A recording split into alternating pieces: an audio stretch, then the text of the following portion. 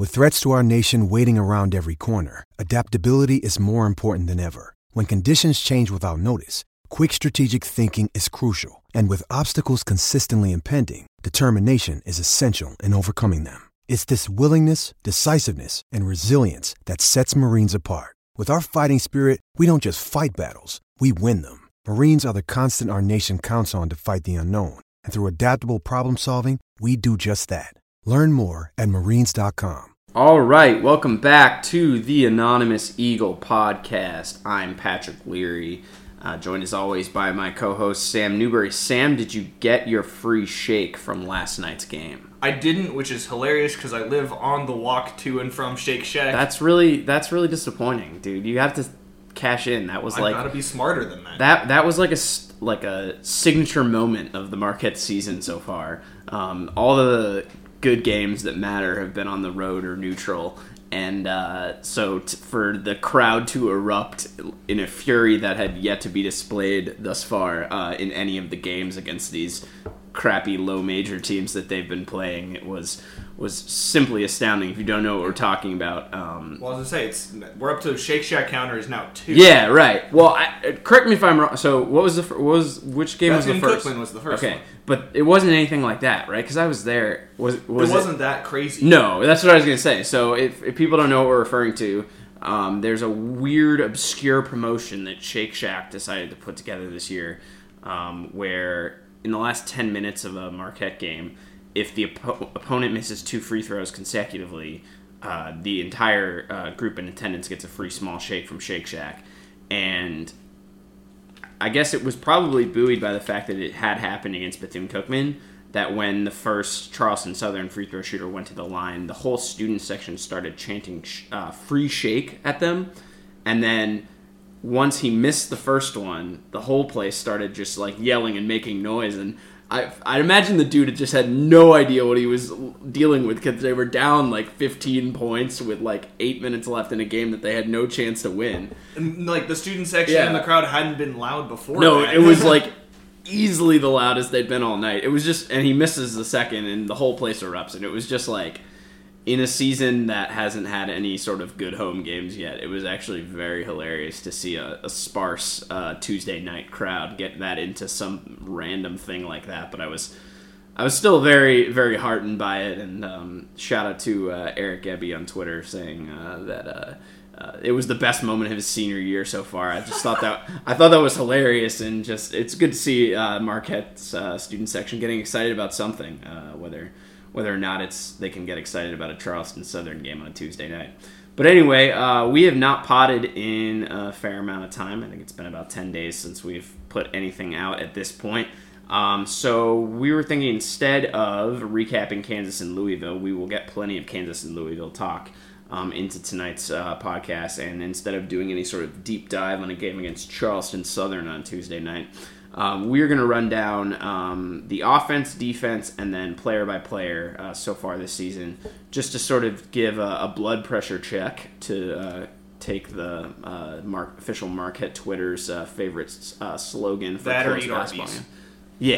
Yeah, exactly. We're going to just take a little blood pressure check on all the members of the roster and the offense and defense, and just sort of give our thoughts on what we've seen so far in the first 7 games as we head into the meat of the non-conference with these 2 huge home games coming up in the next 2 Saturdays, and then Buffalo, still a big game looming right around Christmas time. But I think we've got still a small sample size, but we've got enough of a sample size we can at least sort of talk about what this team is like right now. So starting with the offense, which is choosing probably the pessimistic half to start with, shockingly. Yeah, who would have thought? The offense is still ranked 25 by KenPom. KenPom tends to be, at this point of the season especially, part predictive, part accumulated statistic based. Because if you look at the 4 factors that KenPom uses, Marquette has the 132nd ranked effective field goal percentage in the country, and 248th ranked turnover percentage in the country. Gross. The turnover percentage is gross. The effective field goal percentage is, like, by comparison, gross is how I would say it. Marquette's usually a very, very good shooting team, and are proving to be just sort of average so far this year. Well, they've been like a top 10 3-point shooting team for the last couple of years, and they're 80th right now. Right. So. Yeah, and 37% as a team. You're accustomed to that number being in the 40s easily. Or closer to 40 than it is right now. For sure. And so, yeah, I guess the biggest thing I'll start with the offense is the team's just not shooting as well. And I suppose that's a factor of a lot of things. I think we can, if you want to get into it now, Paint Touch's article today was very illuminating about the headline being Marquette's transition offense plummets. And it's all about basically how when we thought going into this season the defense needed to post a jump, and we'll get to that in a second because it definitely has, we just assumed the offense would be elite. And I think you and I have sort of had this conversation a couple of times, whether we've recorded it or not, about how, hey, wait, we kind of assumed this offense would just be fine, and, you know, maybe it's not. And I think a lot of that has to do with Andrew Rousey. The Paint Touches article today talked about how Marquette has completely regressed in its transition offense. In years past, they've had at least 3 players scoring over a point per possession in transition, including guys like Jawan Johnson or Caton Reinhardt, Hanif Cheatham, especially Andrew Rousey last year. Marcus Howard is the only one they have doing that so far this year, but beyond Marcus Howard, it's like Sam Hauser and then it falls off a cliff. And Sam's numbers aren't even that good. Like, I mean, they're 26th percentile, which is not, you know, that's not like relevant at all. It's, you know, Sam is, yeah, and I don't think anyone would say Sam is like an effective transition scorer when he's not pulling up from 3. Like, I mean, we saw a couple times last night against Charleston Southern, he was just terrible at the rim. Yeah, couldn't finish at the rim on a fast break. I mean, he was contested, but it wasn't like he wasn't even getting fouls. He was just not finishing. Yeah. And I guess what this goes to is Marquette used to be a lethal team in transition, and they're just simply not this year. And again, small sample size, 7 games. But you begin to worry whether the offense will legitimately, significantly regress just because the shots aren't coming as easy this year. I guess what I would say is my feeling right now about Andrew Rousey is that as a general fan base, we probably accurately assessed the effect he would have on the team's defense, but completely underestimated the effect that he would have on the team's offense, because I think we I don't know if we overrated Joseph Chartouni's impact, but I guess we probably definitely overrated how difficult, or underrated how difficult it would be for Marcus to transition to a full-time, on-ball, no Rousey role on offense. I mean, that's fair to say, don't you think? I mean, yeah, we don't really have a point guard. I mean, it's weird to say that because, I mean, Marcus Howard's assist rate, 33. He's 68th in the nation. Like, right. No, definitely a good passer. Yeah, it's not that he's been passing bad. And I think that Paint Touches article is really illuminating because most of our really bad turnovers has come off of really bad transition. Mm-hmm. You know, we'll throw it away or we get it picked off in transition. So, you know, I don't know. I think the bigger question I have with this offense is just, you know, we're turning it over at a miserable 20.8% of our possessions end in turnovers. That's not sustainable. And, right. You know, we can hopefully not sustainable in a way that they can't possibly keep that up. Yeah, well, that's what I'm getting at, is that, like, that's not something that you can win games. Right. Like, I know that's what you meant, but I also hope it's not sustainable in the way that it's not possible for them to possibly continue it. Yeah. But like, they've been pretty decent on the offensive boards. I mean, they've been not well above, I guess, but above the D1 average. They're above the D1 average for effective field goal percentage. I mean, this is still a jump shooting team. There's not a bunch of slashers. Yeah. So the free throws attempted to field goal attempted was always going to be low for this team. Right. And, they're shooting fine from 3.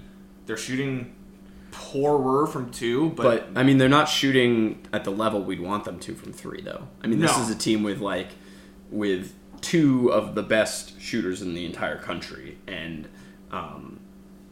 one of them is having a good shooting season. Yeah. So you'd want them to have that number over 37.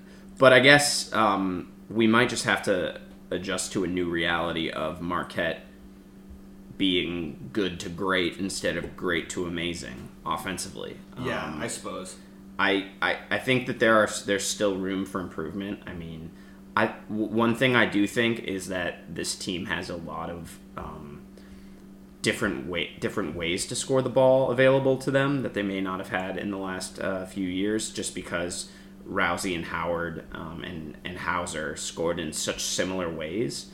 I think Theo John offers better interior scoring than the team has really had in a long time. When he's, I guess the fully fleshed out Theo John has that possibility. I mean, I guess he's struggled on a number of points, but a guy like Joey Hauser hasn't existed in the past. Joey Hauser scores in very similar ways to, say, a Henry Ellenson did, and having that on a team where that's not your primary option is very intriguing. Yeah. And Joseph Chartouni, I think, is really coming along. He's finally getting there. Yeah, it's really good to see. That's been a big, I would say, since the end of the Presbyterian game, since that came along, that's been a big improvement for the offense. Yeah. But I guess just as a whole, tying it together is the offensive reality of this team. I just don't think at present, unless a lot changes, that they can reach the heights that they've been at the last 2 years. I don't know if we necessarily expected that, but I do recall the numbers that a lot of the preseason calculations were spitting out were still right in the range of what they'd been the last 2 years, and I just don't think that's possible without Andrew Rousey. I agree. I mean, the offensive firepower is still there for this to be at worst a top 50 offense. This should be at worst. I think it will be. I mean, I guess we'll see, but they haven't been playing like it right No. now. And that needs to be something that gets figured out before we go forward. Right. I agree with that. But on the flip side, somehow the defense has been okay. The defense is just watching them is so much more comfortable, I guess, in that regard, just because you don't, they're, with the exception, I guess, of the Kansas 22-0 spurt, which I'm sure we'll reference. 24-0. Excuse me, that's right, because the 2 points before that, before the half, right? It was 22-0 to start the half, but 24 overall. But yeah, I guess just watching them and knowing that they're going to be able to get consecutive stops every once in a while is just a new reality that I really enjoy. And last night, I mean, Charleston Southern, Charleston Southern, again, not a great team. They're about an average non-power conference team. Ken Pom has them at had him at 216 coming in, has him at 221 now. But again, there were just stretches where they couldn't get any good shots, and it might have been a factor of the fact that their offense isn't that good. They don't have a lot of creators, but there have been stretches where Marquette just doesn't give up good shots, and it's really, really nice to see that. Again, I don't know. Have any of the players really improved that much on the defensive end? I guess Theo John's maybe fouling a little bit less, but not a ton. I mean, he's also finally becoming a very good rim protector. Yeah, he's not an elite rim protector, but very good. He's doing better, and Ed Morrow is a pretty decent rim protector when he's cooperating and not being all arms and legs, as we'll probably get to when we talk about him. But I guess just overall, the defense is just much more unified. I mean, the big number, I guess, that stands out to me, there are two big numbers. It's the effective field goal percentage, 43.5, which is 16th in the nation so far this season. And that's factoring in like a game against Indiana where they got absolutely blitzed, and that half against Kansas where Kansas just absolutely laid it onto them, and they're still 16th in the country. Yeah. That's insane. That's like insane progress. And the wild thing is, it's not like they're turning a lot of people over. Right. I mean, you know, they're only turning people over 16% of the time, really. And that's bad. Yeah, that's bad. That's not really good. And, you know, it's not a Juwan Johnson or a Joseph Chartouni, I guess now in this case, like, getting steals. It's not, you know, it's not like elite level rim protectors. It's not elite level perimeter defenders. They're just solidly defending as a team. Joseph Chartouni having 7 steals last night warmed my heart.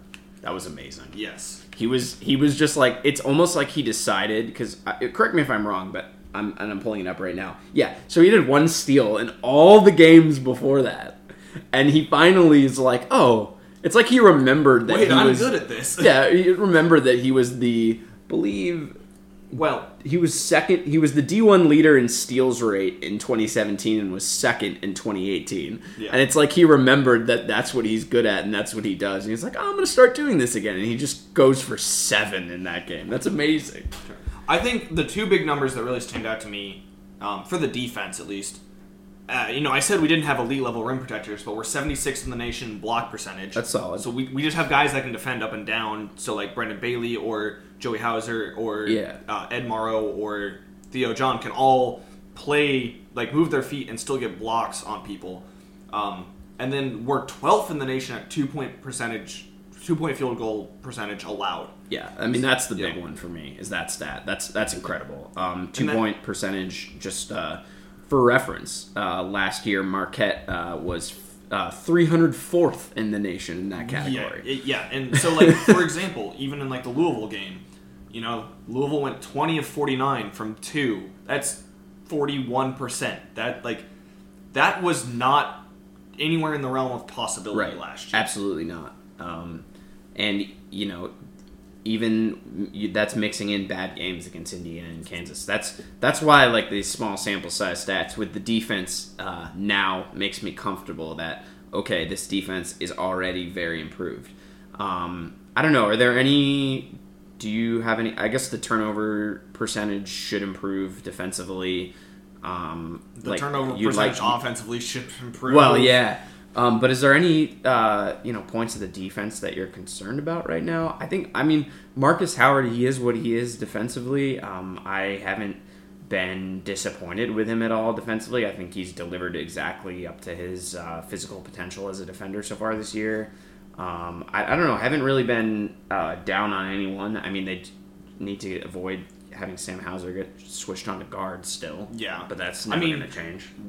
I think more than anything this year is that this defense knows its weak points. So, we know Sam Hauser's not going to be able to guard people like Romeo Langford. We know Joey Hauser's not going to be able to guard more athletic wings. Like, I think they really have started to figure out at least, like, yeah, so we might harp on Wojo's switching, we might harp on stuff like that, but they're finally starting to figure stuff like that out. Where it's like, hey, you know, we're going to have to not switch as much as Wojo wants to, because we know Sam can't guard athletic shooting guards or threes. Yeah. Like, that's just how it is.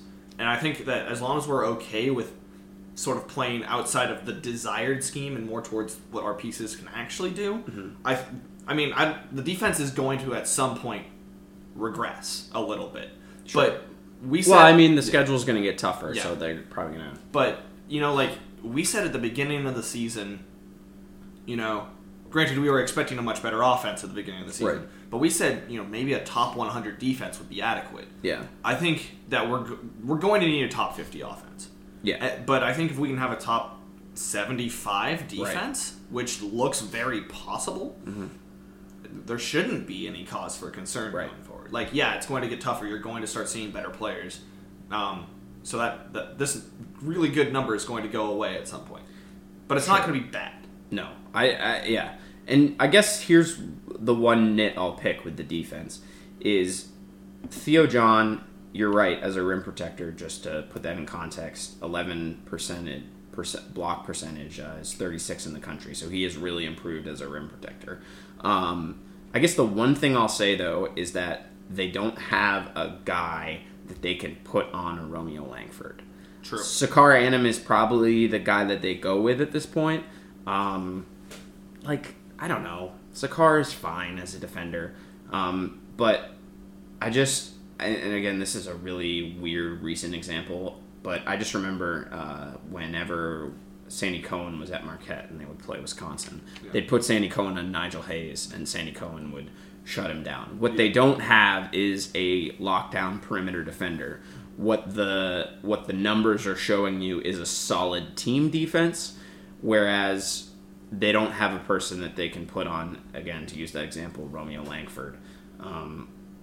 If they're playing a team like St. John's, who they'll play twice, who has an elite guard like Shamori Pons. And Mustafa Heron, too, but we'll talk Pons. Well, yeah. Pons being just the best example in the Big East of just a dominant perimeter player that would require an elite defender. They don't have a guy to do that. So I guess that would be my one concern is if they continue to run into sort of elite perimeter players, they don't have a guy that can really lock one down. But I guess that's picking nits at this point when the team defense has progressed so much in just a year.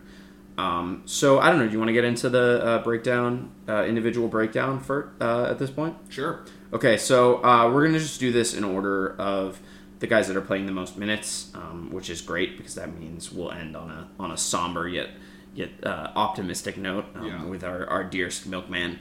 So at this point, Marcus Howard obviously would be the starting point here. Marcus is playing 35 minutes a game. He's averaging 19.5 points, 5 rebounds, and 5 assists. I guess the numbers that will probably start our discussion here with Marcus are his 36% shooting from beyond the arc, which is underwhelming, to say the least. But maybe not a factor of poor shooting, more a factor of poor shot selection or lack of shot selection within the offense. And then overall shooting 40%, just a tick over 40% from the field, 46% from inside of the arc. And for context, that is more in line with what he did freshman year than sophomore year. Just for those wondering, he was a 45-54 inside-outside shooter as a freshman, but was a 53-40 inside-outside shooter as a sophomore.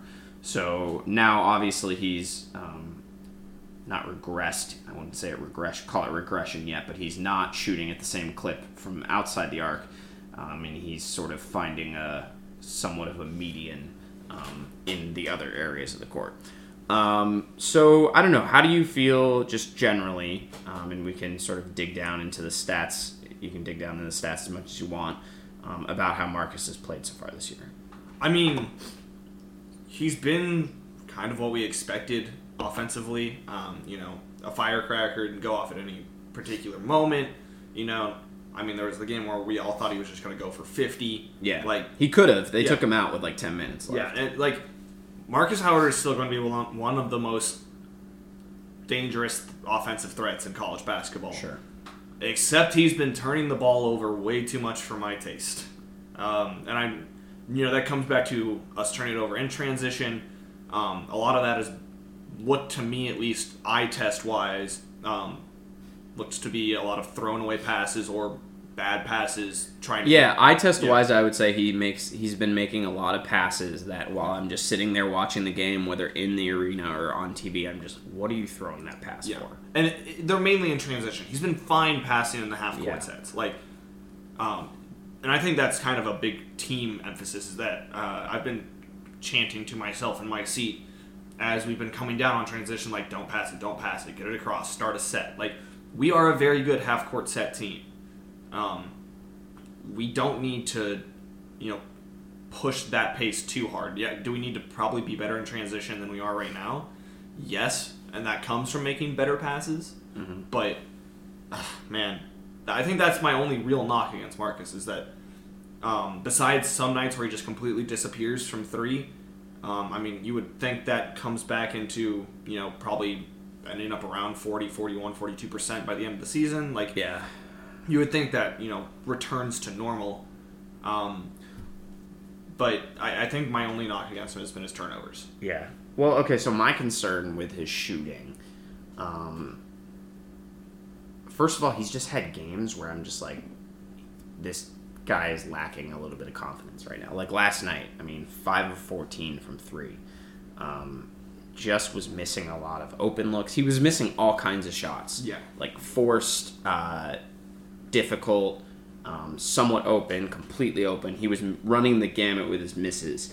And that kind of worries me a little bit because I think a lot of his early season struggles have been a factor of he's not getting the kind of looks he is accustomed to getting because he's had to play off the ball a lot more, on the ball a lot more, with Rousey not there and Chartouni not fully ingratiated into the lineup as of yet.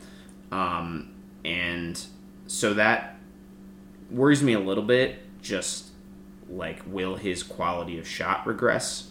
But yeah, it's really hard to complain about Marcus Howard. Like, he's the best. He's like, yeah, he's just the dream program guy.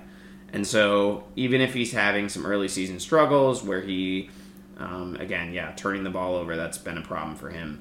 I hated how he's disappeared in a number of games. Presbyterian being one, Louisville being the one that really worried me for a while until he put the paddles on that game and got him back.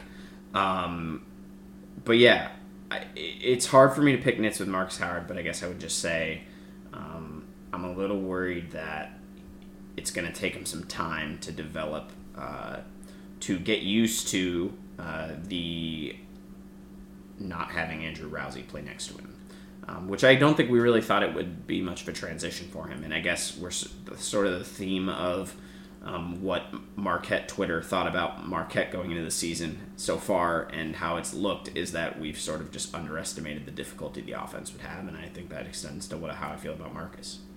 Yeah, I think my biggest, besides the turnovers, last year Andrew Rousey was the guy. Marcus Howard was lethal and Sam Hauser was lethal, but Rousey was the guy that was going to make the ridiculous shots, and Rousey was the guy that was going to make things happen. The thing amongst others. Rousey was always going to be the focal point of our offense last year. Mm-hmm. Marcus is trying to step into that role, and I'm not saying he's getting too confident with it. I'm not saying he shouldn't be trying to step into that role. Mm-hmm. He just definitely is trying to force it too much sometimes. Sure.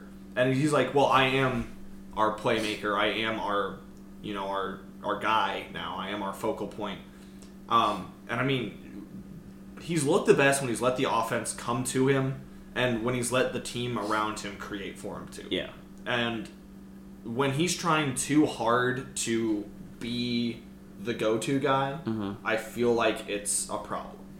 I would say on that note, I'd like him to sort of reestablish his rhythm naturally as opposed to sort of forcing his rhythm to come back to him. Yes, I agree with that. If he can sort of get hot again in the flow of the offense, I think that will sort of allow him to start forcing things, because while I don't think anyone should necessarily force things, I think if someone's gonna force stuff when you need it to be forced, it's gonna be him. Yeah. And he needs to sort of reestablish his overall confidence to be able to do that.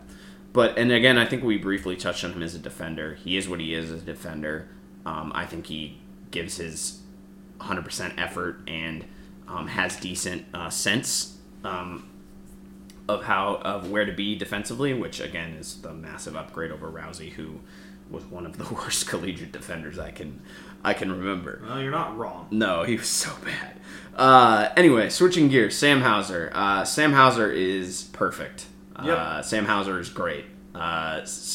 When Marquette has not had a clear approach on offense in difficult, challenging spots, Sam Hauser is just capable of making a three in the rhythm of the offense whenever he's needed to be called upon. He's pull his shooting stats up so far this season. He's not shooting a percentage as high as he shot the first 2 years, but his shot percentage is considerably higher, as in his usage rate ending in a shot, and I mean, it needs to be higher. Yeah. Like, that's been the knock on Sam for the first few years, is his usage rate has not nearly justified the way he shot the ball. And now, like, he's back, like, from a usage rate standpoint, he's posted the highest numbers he's had in his career.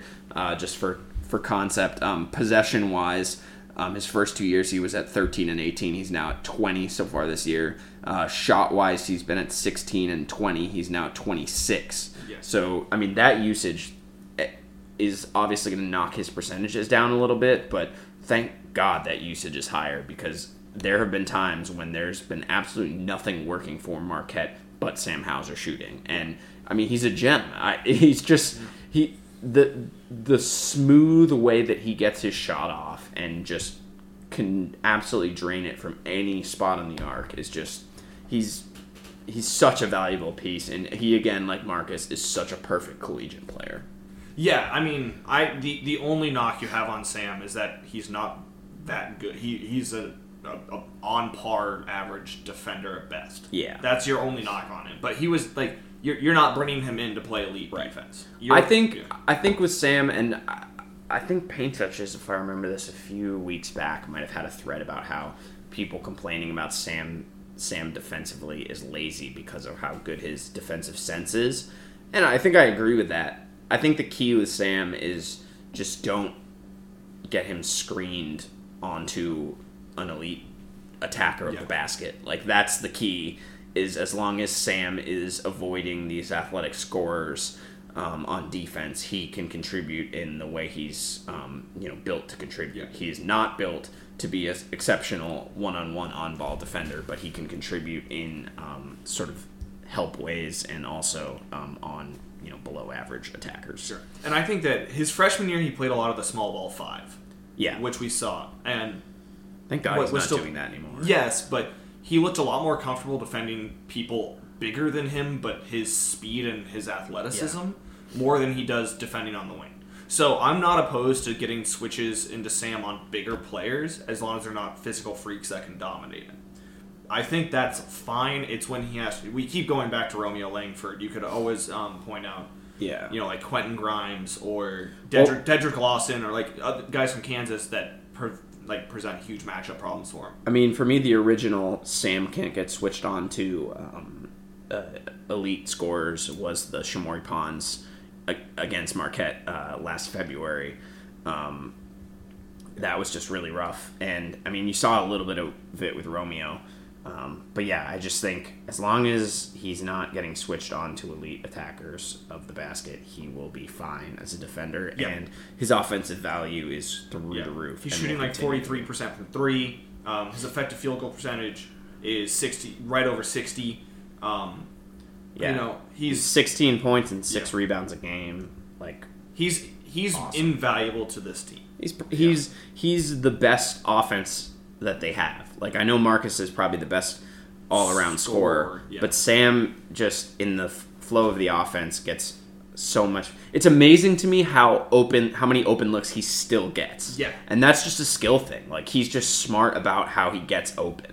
This is it's not an insult, trust me. Sam is going to be, in 25 years, the king of YMCA dad ball because he's so smart on the offensive end, and he's just going to have every move and every look and every bit of game knowledge to know where to be at all times on the offensive end. And that's definitely not a knock on his skill now. He's incredible, but his game knowledge and his offensive awareness for the most part is unparalleled on this team. As long as we're on future Sam tangents, I kind of think Sam will be a decent NBA player. Is that too much of a stretch? I know he's kind of slow, so maybe defense, but Sam, Kyle Korver is such a lazy comparison because he's just the white shooter guy in the NBA. But there's something about how Sam is such a good shooter that I feel like he can figure out how to make it in the NBA, and that by the time he's a senior next year and is continuing to play like this, as long as he stays healthy, I think he might get drafted. I think he might be kind of a decent NBA player. That might be a bit of a stretch. We have precedent for this in Marquette history because Steve Novak carved out a 10-year NBA career. That's true. I think it was Steve Novak. Was he drafted? I don't remember that one, but I think it was Crack Sidewalks did this Twitter thread. But it was, who do you think will be, the NBA player, parentheses players? Right. That's where I'm getting that from. Yeah, and so we have a perfect comparison in Steve Novak. Yes. Sam will carve out a career playing NBA basketball because people will need his shooting. Steve Novak was the second pick of the second round in 2006. That is a perfect, where Sam will get drafted in 2 years kind of thing. Yeah. That's a really good comp. Sure. Yeah. All right. Switching gears. Are we surprised that Joey Hauser has played? No, we're obviously not surprised at this point. But if you had told us that Joey Hauser would be the third highest minutes player on this team through 7 games, would that have surprised you? I think that would have surprised me. It would have surprised me too. I mean, after watching him play for 20 minutes, I probably could have told you oh no, this guy's going to be the third best player. My thing about it is that I would have been surprised and a lot more worried because I would have been oh God, have we been playing bad and he has to have minutes type of thing. I mean, that's a little bit of it. But that would have been really bad. A freak out of oh God, it's he's the only person hitting shots. That's the only reason he's playing minutes. But he's just been good. Joey's great. Yeah. Joey, I feel a similar way about Joey than I do about Sam. It's just, it's obviously different. They are brothers, but they have different styles, sort of. They have similar games in that they're, big guys that shoot it above average given their height. But, Joey, everything at this point that Joey's contributing is good. All of his struggles are okay, it's fine. It's your first 10 games. Yeah. His 3-point shot will not be as good as Sam's, I think. Correct. It's better than it is right now. It's been he's great lately. 6 of 19 from 3 for the year. Yeah. He's a better shooter than that. He's just adjusting. That's fine. I'm not worried about it. Sam's the better 3-point shooter. Yeah. But Joey has a much better interior game with his back to the basket, and he's much better at finishing at the rim, in my opinion. Correct. Sam's good at it, and Sam can take a defender off the dribble and can get his shots, but Sam's more of a jump shooter, more of a step-back jumper over a defender, whereas Joey goes more towards the glass. Okay, no, I was right about this. I had a feeling that Joey hasn't been shooting threes very well lately, and I was right. He's missed his last 5. He hasn't hit one since the Kansas game, which obviously isn't terrible, but... I think my biggest... I didn't think he played that well last night at all. No, but my biggest... not concern. My biggest praise of Joey, he's got a 56.2 free throw rate. Yeah. He knows how to draw contact and get to the line. Yep. And we haven't really had a guy his size that good at it in a while. It's totally true, because it's this team has really been defined by its shooting the last few years and not its ability to get to the line in any sort of unconventional way. And Joey, as a guy that can handle the ball on the perimeter, shoot the 3, but also get to the free throw line, that's not a package that Marquette has really had recently at all. So, no. That's really encouraging. Everything is good from Joey. Obviously, he's a freshman, and he's made some freshman mistakes. And he's not an elite defender either.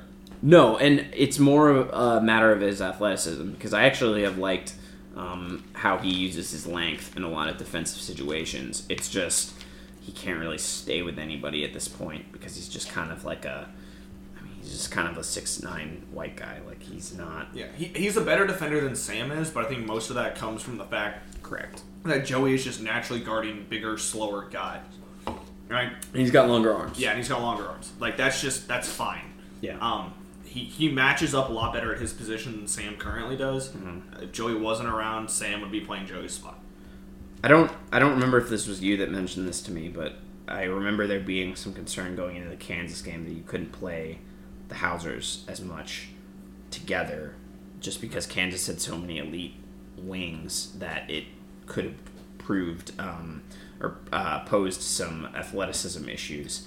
I don't know if that's going to be a thing. I don't know if the Big East is going to have teams with Kansas's athleticism at the top 4 positions that's going to pose problems like that. But it is something that I could see, like, potentially, if you have the two of them on the court at the same time, maybe that's a weaker defense, at least from an athletic standpoint. But it's not something I'm super concerned about because I don't remember. I remember thinking that might be a problem going in, and then I don't remember it being a problem at all. So sure. I mean, I'll eat my words on that. Both of them should be starting. 100%. Yeah, and the defenses looked fine with them, even against Kansas. Besides, I mean, obviously there was a 24-0 run, but besides, that was all on the offense. I think. Right. I mean, that could have easily not been a 24-0 run had the offense been clicking. It wasn't have anything. And Kansas was always going to get their points there. Like, I'm not concerned about it anymore. It's not by any stretch of the imagination a great defensive pair, but it's not going to hinder Marquette like I thought it was going to. Yeah, I'll agree with you on that. Okay, Sakarian, 4 points, almost 5 points a game, 3.5 rebounds. Nothing really of note besides that as far as counting stats. Percentage stats, caught 35% from the field. That is awful. What we saw from Sakar last year was what gave us so much hope, or I guess like the second half of last year, really. Yeah. Was what gave us hope that he was going to be our slasher and our guy to go to the rim. That probably was more of a product of how much space the opposing teams needed to give him for covering Rousey and Howard together, and Hauser. I mean, he's 10 of 29 from 2 for a whopping 34.5% from the 2 inside the arc. He's 3 of 8 from outside the arc. I mean, he's not elite in drawing fouls. He's decent, but so he's only shot 6 free throws this year. I mean, we need him to get going. Yeah, it's been not fun to watch him play so far this year, especially because we saw what he can do. And again, maybe it's a factor if he just had more space and opportunity when Rousey was out there. But it's just been it's been really discouraging because he took such a large step forward after Hanif transferred.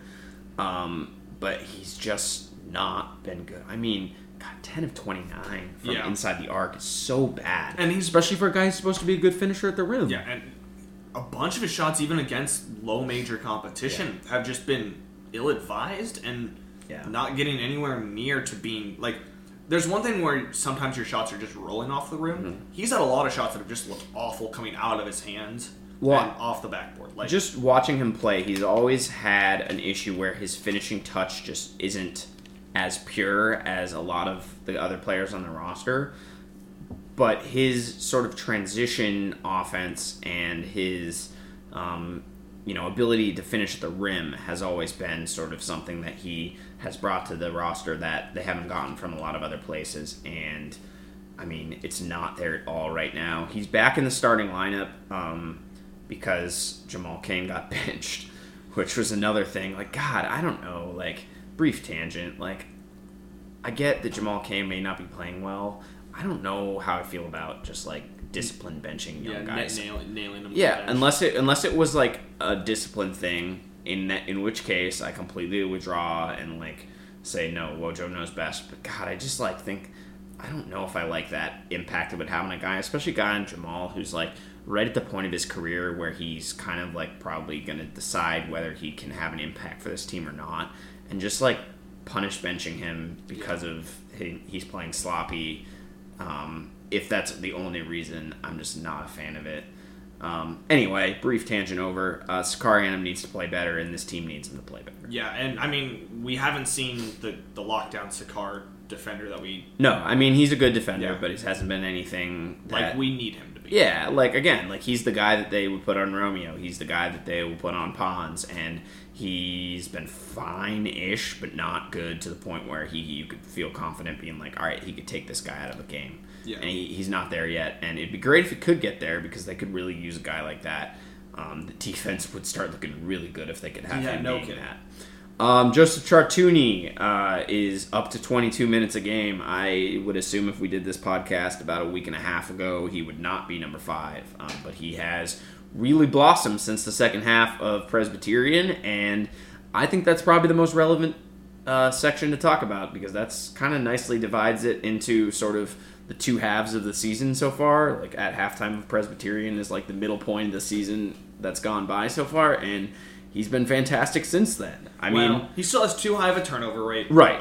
And I think that's fantastic's an exaggeration. Yeah. I mean, I think that some of that's in transition problems for the team.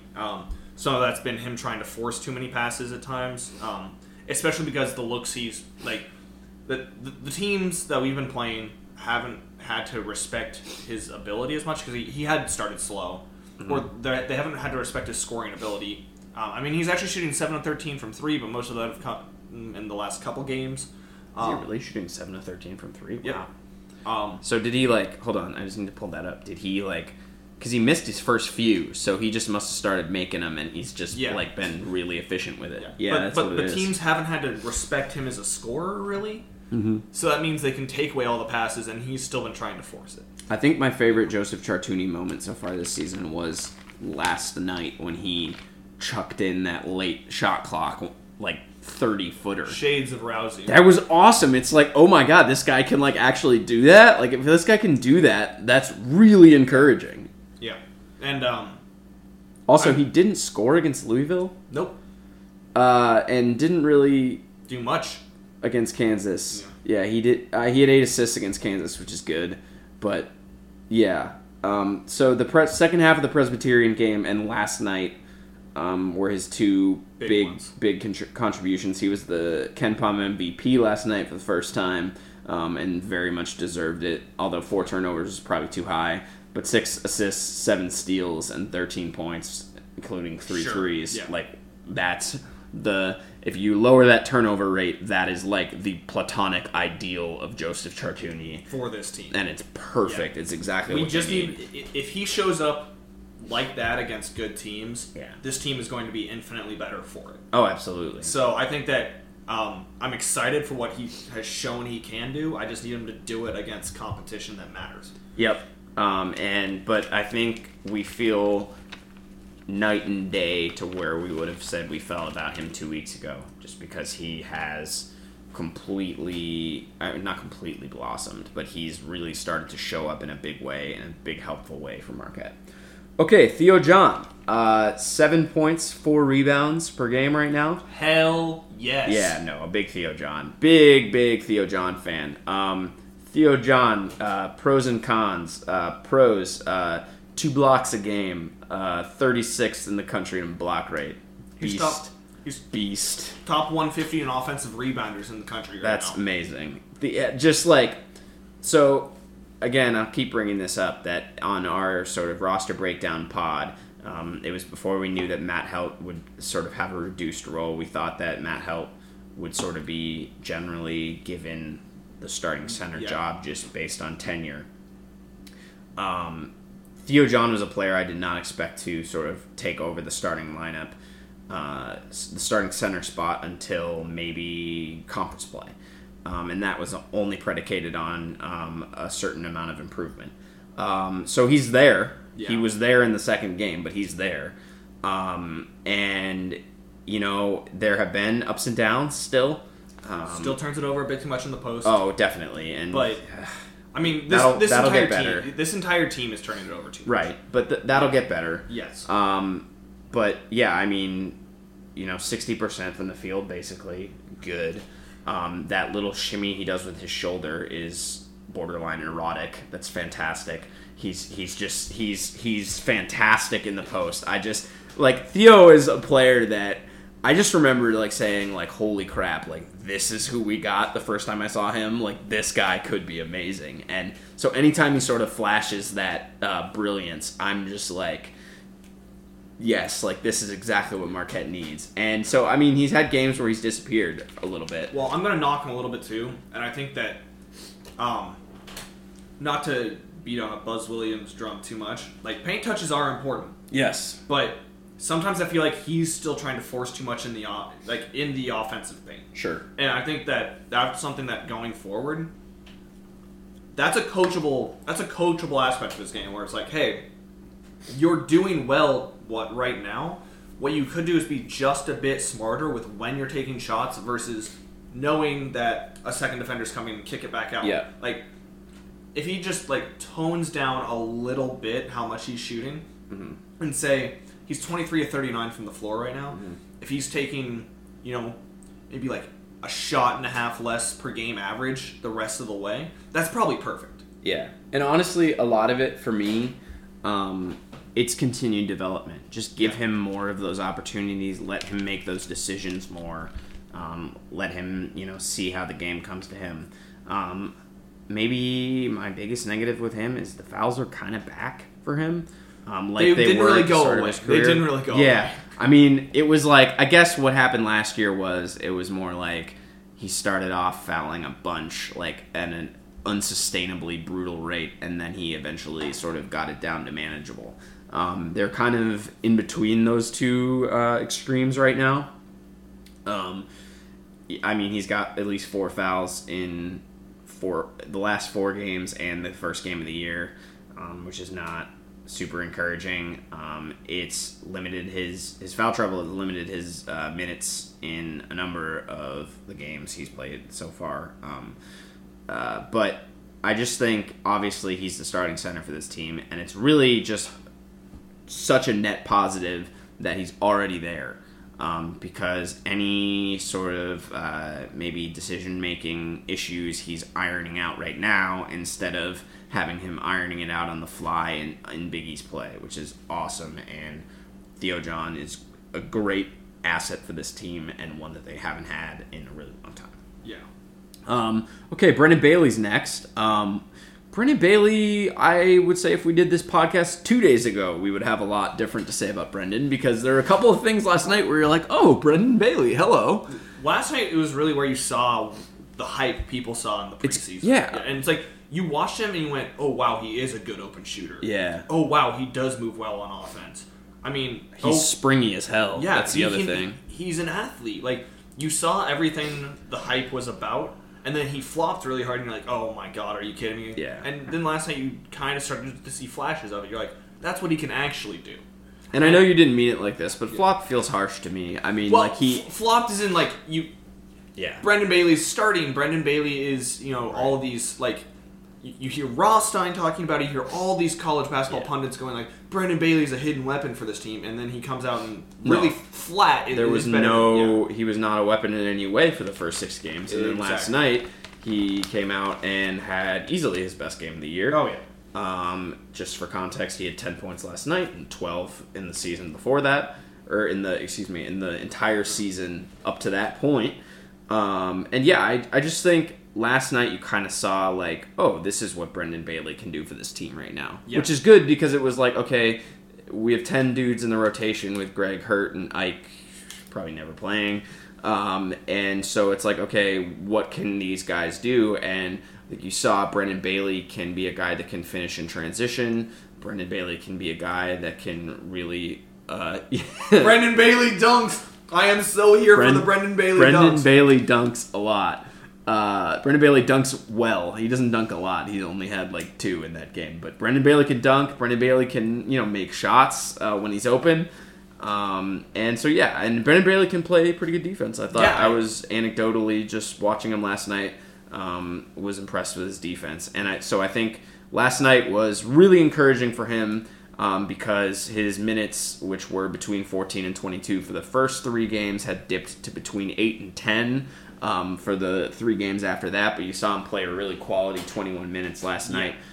So again, I think Brendan Bailey, maybe more than any player on the roster, is sort of anything you get from him is gold. Because I think everyone else coming into the season, including Joey Hauser, you're like, okay, you are expecting things from him. Brendan, especially after those first 5-6 games, you're like, okay, this guy looks sort of fish out of water. If you can hit a 3, it's fine. Yeah, but like anything you can get from him in sort of a rotation that is sort of semi-redundant of players of his size and athleticism sort of passed around in the rotation, you can do pretty much everything Brendan can do with a combination of certain players. But if you can get something from him, it's really encouraging, and I think you're starting to get something from him. So I really appreciate that. I think it's good that he's not starting. I don't know why that was the decision, but you know what? Whatever. It's in the past. It hasn't cost him anything. I'd rather of have significant him. value. Yes, I'd rather have him spark plug off the bench with what he did last night, where he's going to maybe only average 6 or 7 points a game, but if he can hit a big open 3, if he can get a transition dunk. He's going to be way more valuable coming off the bench right now. Yep. And maybe he does evolve into a good perimeter defender and into a really good shooter and into a really good, scorer where he does deserve a starting nod. But right now he doesn't, and that's fine. Because if he can replicate this performance from last night, then he deserves 21 minutes a game if he can do that. It's really random, and I don't know if it'll play out like this, but if Brendan Bailey can be a 24-year-old senior, I think that would be awesome for Marquette. Because he's a 20-year-old freshman, so technically if nothing changes, he'll be 24 and still playing college basketball, which that would be really good, I think, to have down the road. Yeah. And also another thing, Brendan Bailey doesn't have a turnover this season. Nope. That's really interesting. Yeah. I don't know how relevant it is after just 7 games, but on a team that's turning the ball over like crazy, Brendan doesn't have one, which is weird because he's played enough minutes, even though his usage rate is small. He's played enough minutes to where you'd think, he would have a high turnover rate. Speaking of someone whose turnover rate is too high, it's Jamal Cain. Jamal Cain's probably he's not the most disappointing player so far this season. That's the next guy on the list. Yeah, but I was all over the Jamal Cain hype train this year, and I don't know.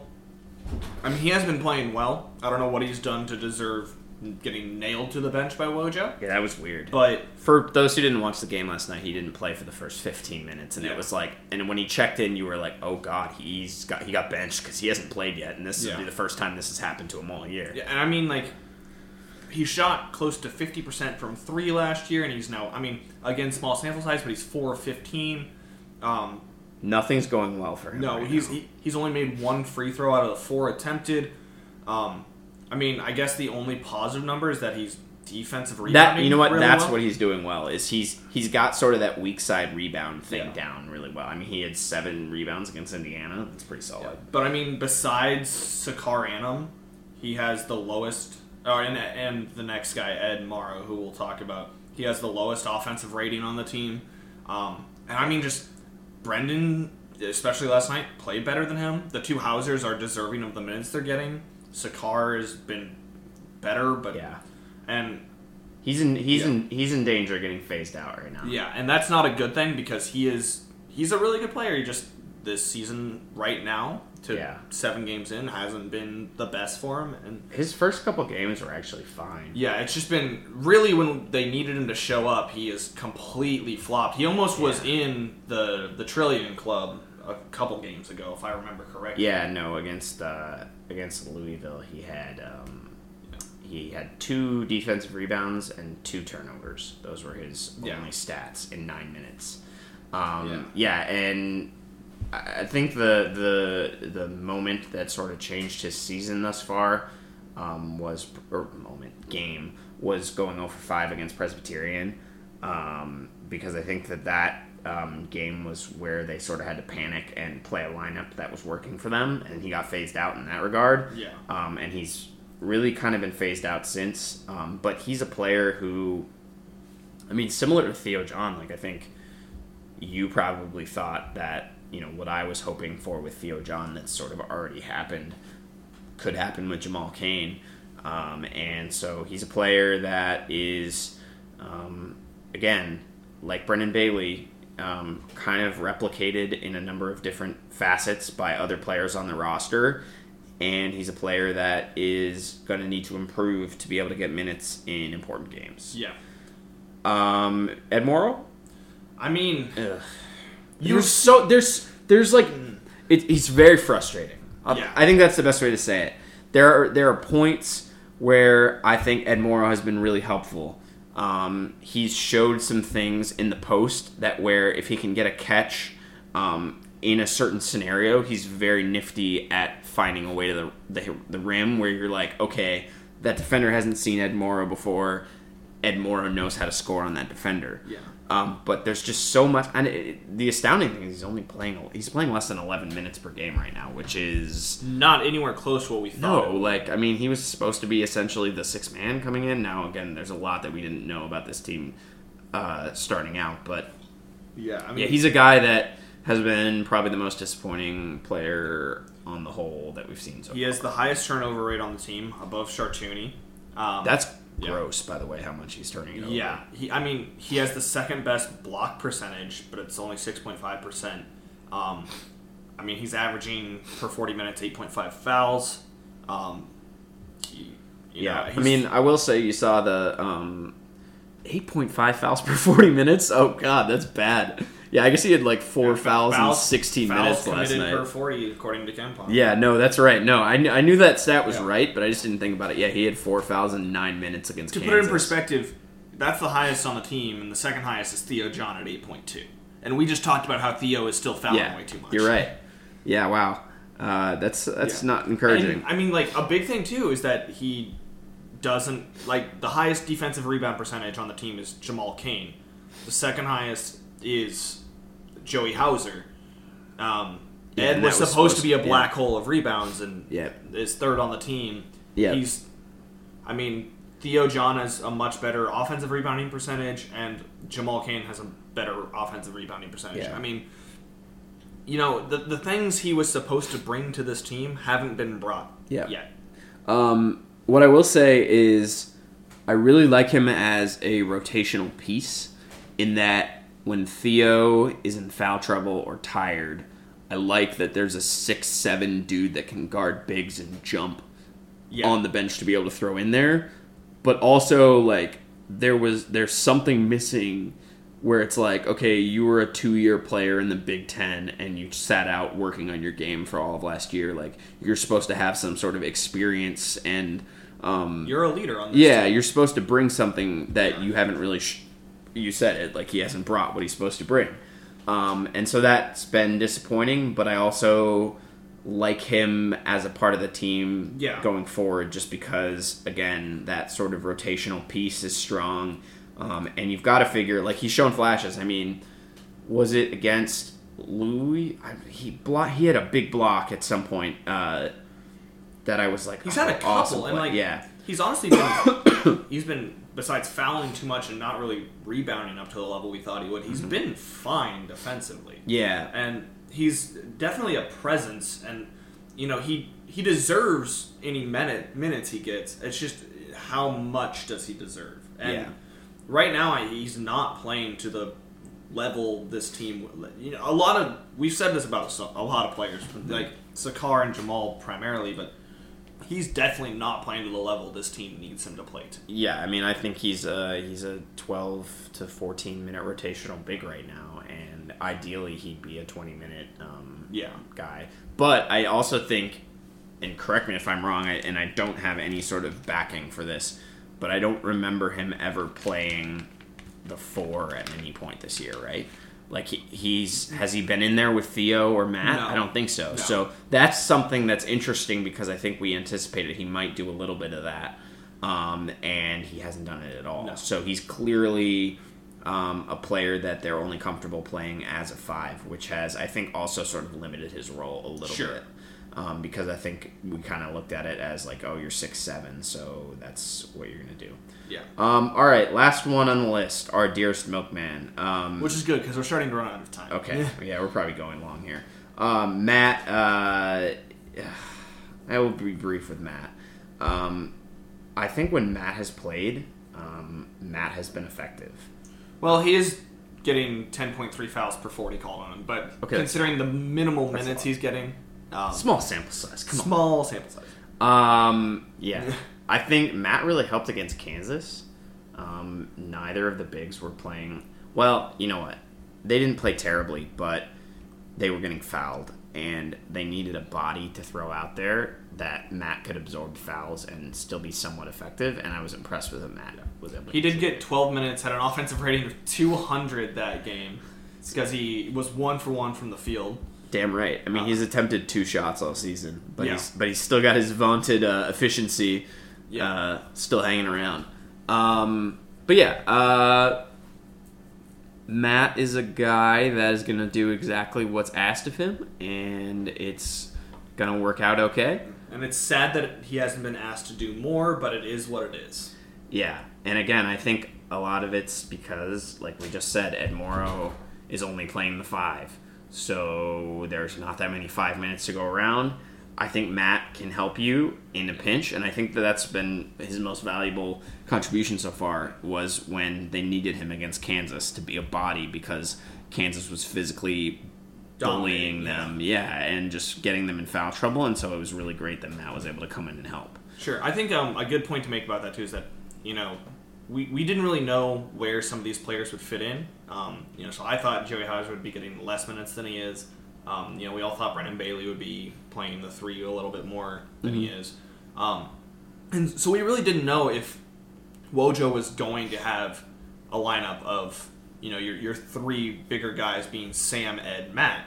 And I think because of how Ed has played and because of how the rest of the team has played with, Joey Hauser being so crucial to this team and Theo John emerging as the starting 5, I think that's just sort of pigeonholed the fact that Ed can't really play the 4 right now because of how our lineup works like that, and Matt's not going to get minutes at the 4, so he's been kind of.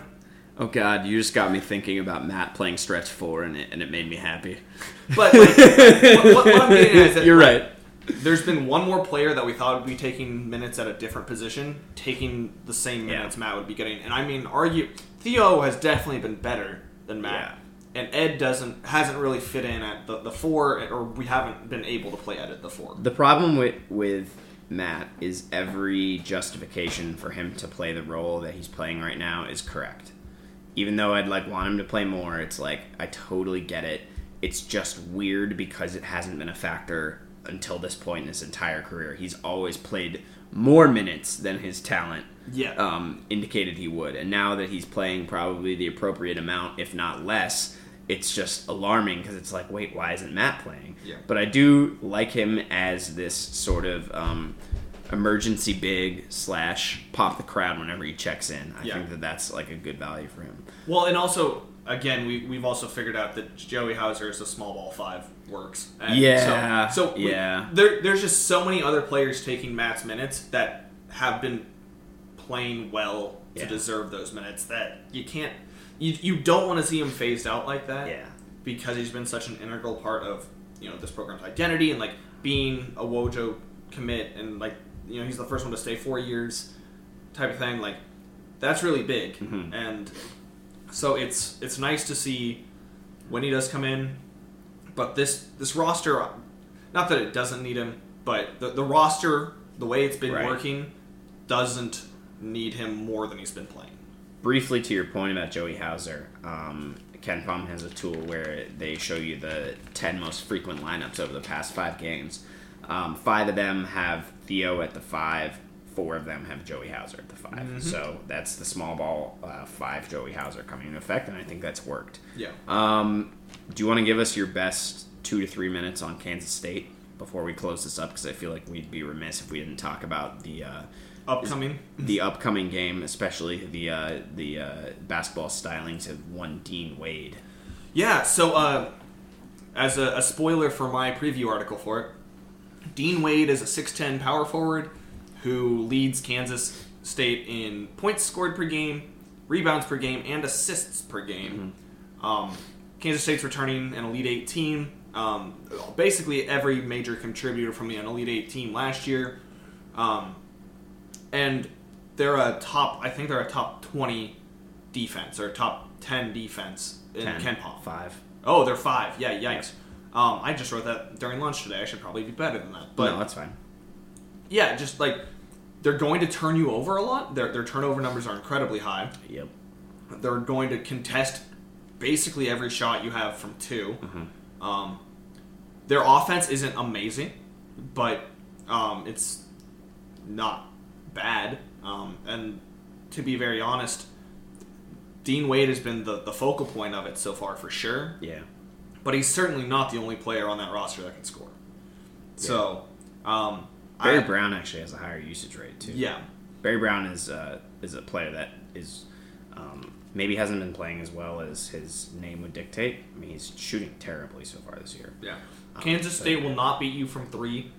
Yeah, which is nice. No, that's one of the things I really noticed when I first looked at it is they're sub 300 shooting 3, which is really not great. And we did get a bit too hyped about Indiana being mediocre at the 3, but this team is somehow well worse than Indiana. But yeah, and this team's got a larger sample size against, again, that was the biggest thing that stood out to me, subpar competition so far. Only one team that's ranked higher than 100 in KenPom that they've played so far, and it's Mizzou, and they're 99 right now. It was 97 this morning. It's now 99. So again, they haven't really played anybody that's very good. So that would be my biggest question mark going in. Yeah, that'd be my biggest point of optimism for Marquette from a matchup standpoint is while this is a really experienced team, they don't shoot well and they haven't really played anybody, so this is by far their biggest challenge on their schedule so far. And I mean, if Marquette has a better offensive game than they've been showing us this year, I think Marquette wins this because I think Marquette's defense will be fine against Kansas State's offense. Yeah, I mean Kansas State will get their points and they'll be fun. They'll be good on offense, but Marquette's defense has been a lot better, and I think that as long as Marquette's offense doesn't do all these bad things it's been doing, if this is the game where they really right the ship there, I think this is a very, I don't want to say very winnable game, but definitely a game that should be within winnable range. It's a nice game on the schedule because it probably looks a lot harder than it might be in actuality because Kansas State is 6-0 and has they're 12th in the nation in the AP poll right now. Yeah, they're really highly ranked and highly regarded and they're super experienced, but it's also the most challenging game on their schedule so far, so it's winnable in that regard. And I guess for me it's probably going to come down to turnovers, right? I mean, that's a defense that forces a lot of turnovers. We've been an offense that's been turning it over too much, and to succeed we need to not do that. If we don't get eaten up by turnovers, we're fine. Now, there is one thing where we turn the ball over a lot against bad teams, but we only turn the ball over 10 times against Louisville. Okay. So, that's encouraging. Hopefully the offense plays a little bit more within itself, a little bit less, psychopathic in terms of we have to get the ball down the court and immediately get shots up type of thing. I think if they play, contained offense and they play smart half-court offense, I think this is a game that Marquette should win. Yeah. Different. I was talking about this today, what the likely Vegas line will be, and I think it'll be very close to even. Yeah. Just because I think Kansas State's a little highly regarded, but it's a challenge for them, and Marquette will have the home court advantage. I think it'll end up being, and by the way, KenPom has it Marquette by 1. Bardovic, when I checked this morning, had it Marquette by 2, so I think it'll be a very close game. And again, I agree. I think we both picked it as a Marquette win going into the season, and I think it's one of those games where it's there for Marquette.